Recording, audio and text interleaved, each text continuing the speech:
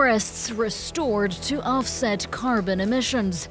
As the climate crisis deepens, countries and businesses are rushing into a global tree planting spree. But could they end up doing more harm than good?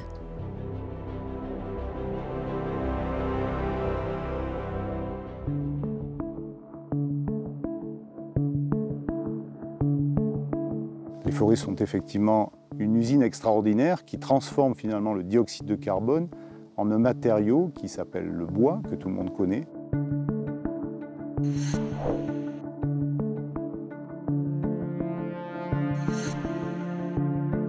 Nous sommes sur une parcelle qui vient juste d'être reboisée.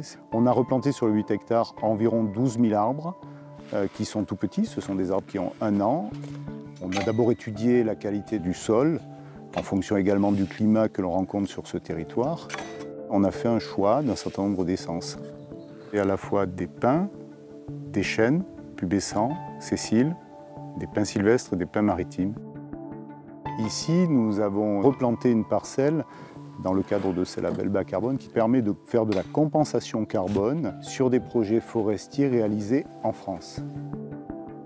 Ça fonctionne de façon relativement simple. Il y a des financeurs qui proposent de façon volontaire de compenser une partie de leurs émissions de carbone incompressibles.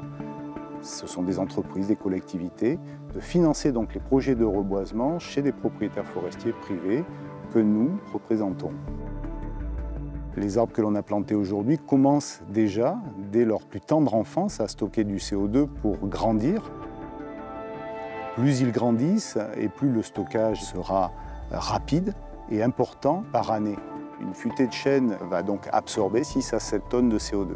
Du pin ou du Douglas, on va être sur des absorptions un petit peu plus fortes, de l'ordre de 12 à 15 tonnes de CO2 par hectare et par an.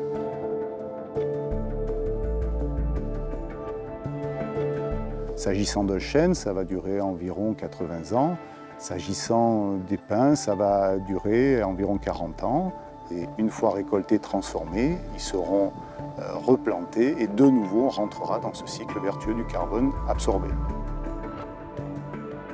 Cette parcelle va permettre de compenser environ 1300 tonnes de CO2 émis, qui correspondent environ à 9 millions de kilomètres de voiture.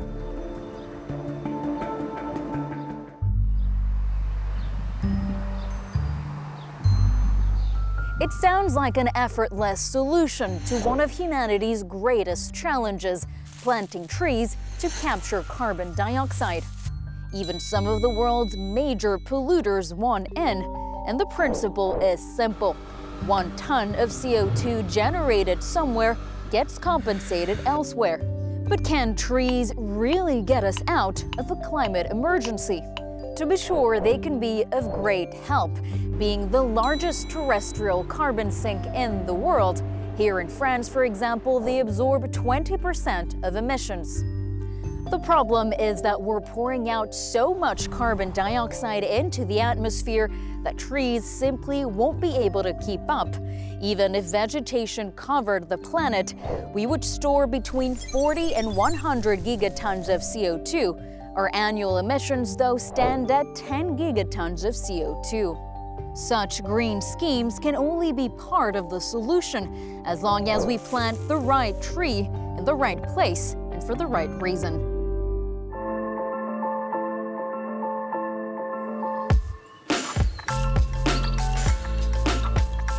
Je travaille pour l'ONG de solidarité internationale, le CCFD Terre Solidaire. Nous travaillons sur des questions de justice climatique.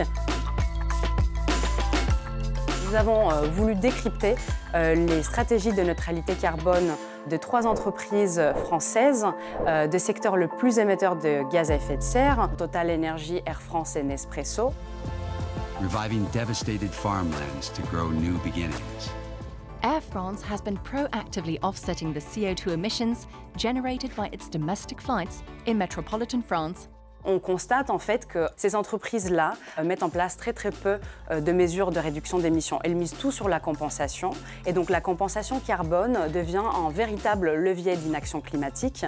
Du coup, il y a cette idée selon laquelle on peut continuer à émettre comme avant, voire même plus qu'avant, mais du moment où on va planter une forêt à l'autre bout du monde, nos émissions sont annulées. Par exemple, Total Energy a un objectif de neutralité carbone d'ici 2050, mais elle continue quand même à exploiter des gisements. Ou Air France, par exemple, dit qu'elle va réduire son empreinte environnementale et les mesures qu'elle met en avant, c'est électrification du tapis bagage, c'est vaisselle durable en cabine business. Donc, ce n'est pas de véritables mesures, c'est du greenwashing. On fait croire aux consommateurs ou aux citoyens qu'il y a un impact zéro environnemental. En plus, la compensation carbone peut aussi porter atteinte aux droits humains de communautés locales dans les pays du Sud et à la biodiversité.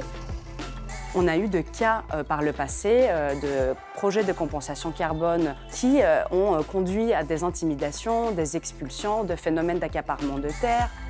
Nous avons notamment étudié un projet de Total Energy, la plantation d'une forêt de 40 000 hectares d'acacias en République du Congo. Il faut savoir que les acacias, c'est une monoculture à croissance rapide qui ne pousse pas du tout au Congo, qui risque donc de contribuer au dérèglement des écosystèmes locaux et de la biodiversité locale. Pourquoi la compensation carbone pose problème? Parce que compenser ne veut pas dire réduire. C'est la toute dernière étape d'un effort drastique et important de réduction d'émissions.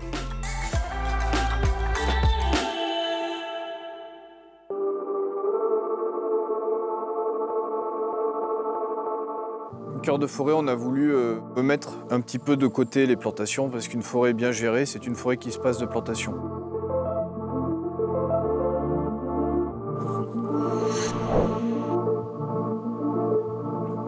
L'objectif de l'action sur le territoire français, c'est d'accompagner les propriétaires à comprendre leurs parcelles forestières pour qu'ils puissent gérer durablement leur forêt. On est chez une propriétaire du Lot et qui a un petit bout de forêt, une petite parcelle qui est composée de différentes essences, de différents âges. Petit bois. À l'inverse d'une plantation, on a ici en fait presque dans cette forêt 60-70 ans d'avance sur un écosystème qui s'est déjà structuré, avec des arbres qui vont capter le CO2, qui vont continuer à le faire pendant de nombreuses années.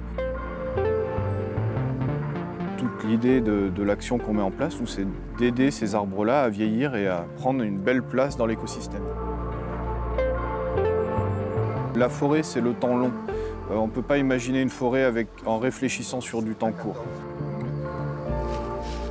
Un arbre de 30 ans, c'est un jeune adolescent et qui va encore avoir toute une phase de mûrissement.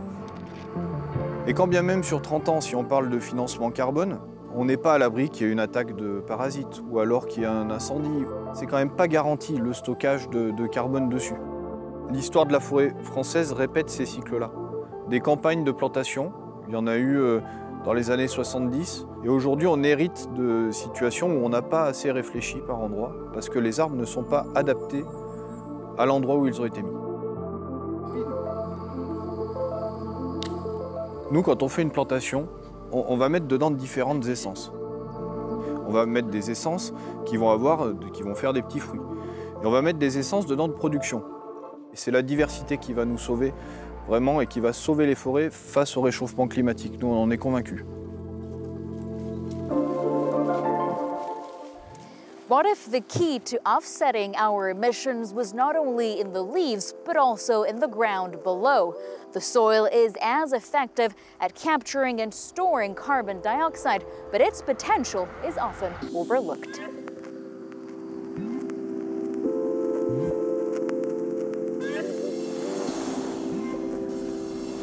C'est très intéressant, évidemment, pour compenser les effets du changement climatique de s'intéresser aux arbres. Mais le sol des forêts, il est tout aussi important, voire plus. Il y a beaucoup de scientifiques anglo-saxons qui appellent ça la moitié cachée de l'écosystème. Vous avez à peu près autant de carbone dans les arbres et autant dans le sol, voire un petit peu plus. cours de leur croissance, les arbres vont faire tomber des feuilles mortes à l'automne. Et donc, comme tout ce matériel contient du carbone issu du CO2, ça alimente le sol en carbone. Et donc, c'est du carbone qui est, entre guillemets, piégé. Alors, nous sommes dans une forêt expérimentale, une mini-forêt de chênes, et on a une autre de même âge et dans les mêmes conditions de bouleau et une autre de pin. Ce dispositif expérimental qui compare les espèces, eh bien, ça va du sud de l'Italie et de la Grèce jusqu'au nord de la Suède et de la Finlande. Ce qui est important de savoir finalement, c'est quelle quantité de feuilles mortes ou d'aiguilles mortes tombent chaque année. Donc on met en place ce qu'on appelle des pièges à litière, donc qui reçoivent les feuilles mortes qui tombent aux pieds. Et on a aussi des dispositifs, ce qu'on appelle des carottes de croissance. On va ensuite quantifier les racines qui sont à l'intérieur pour regarder si ces apports ont eu un effet sur le sol. Eh bien, on prélève des échantillons de sol, on les emmène à notre laboratoire et ensuite on fait nos analyses. Il va y avoir des quantités de carbone qui est piégé dans l'écosystème. Les quantités vont différer en fonction des espèces. Donc il va y avoir des espèces qui stockent plus et celles-là sont plus intéressantes. Ça veut dire que si on arrive à piéger plus de carbone dans le sol, on peut compenser une bonne partie des émissions de CO2 causées par l'homme.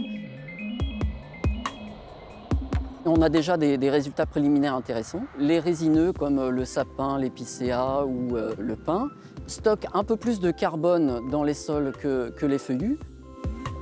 De leur côté, les feuillus, c'est du carbone qui va rester dans les sols plus longtemps, donc ça c'est intéressant aussi.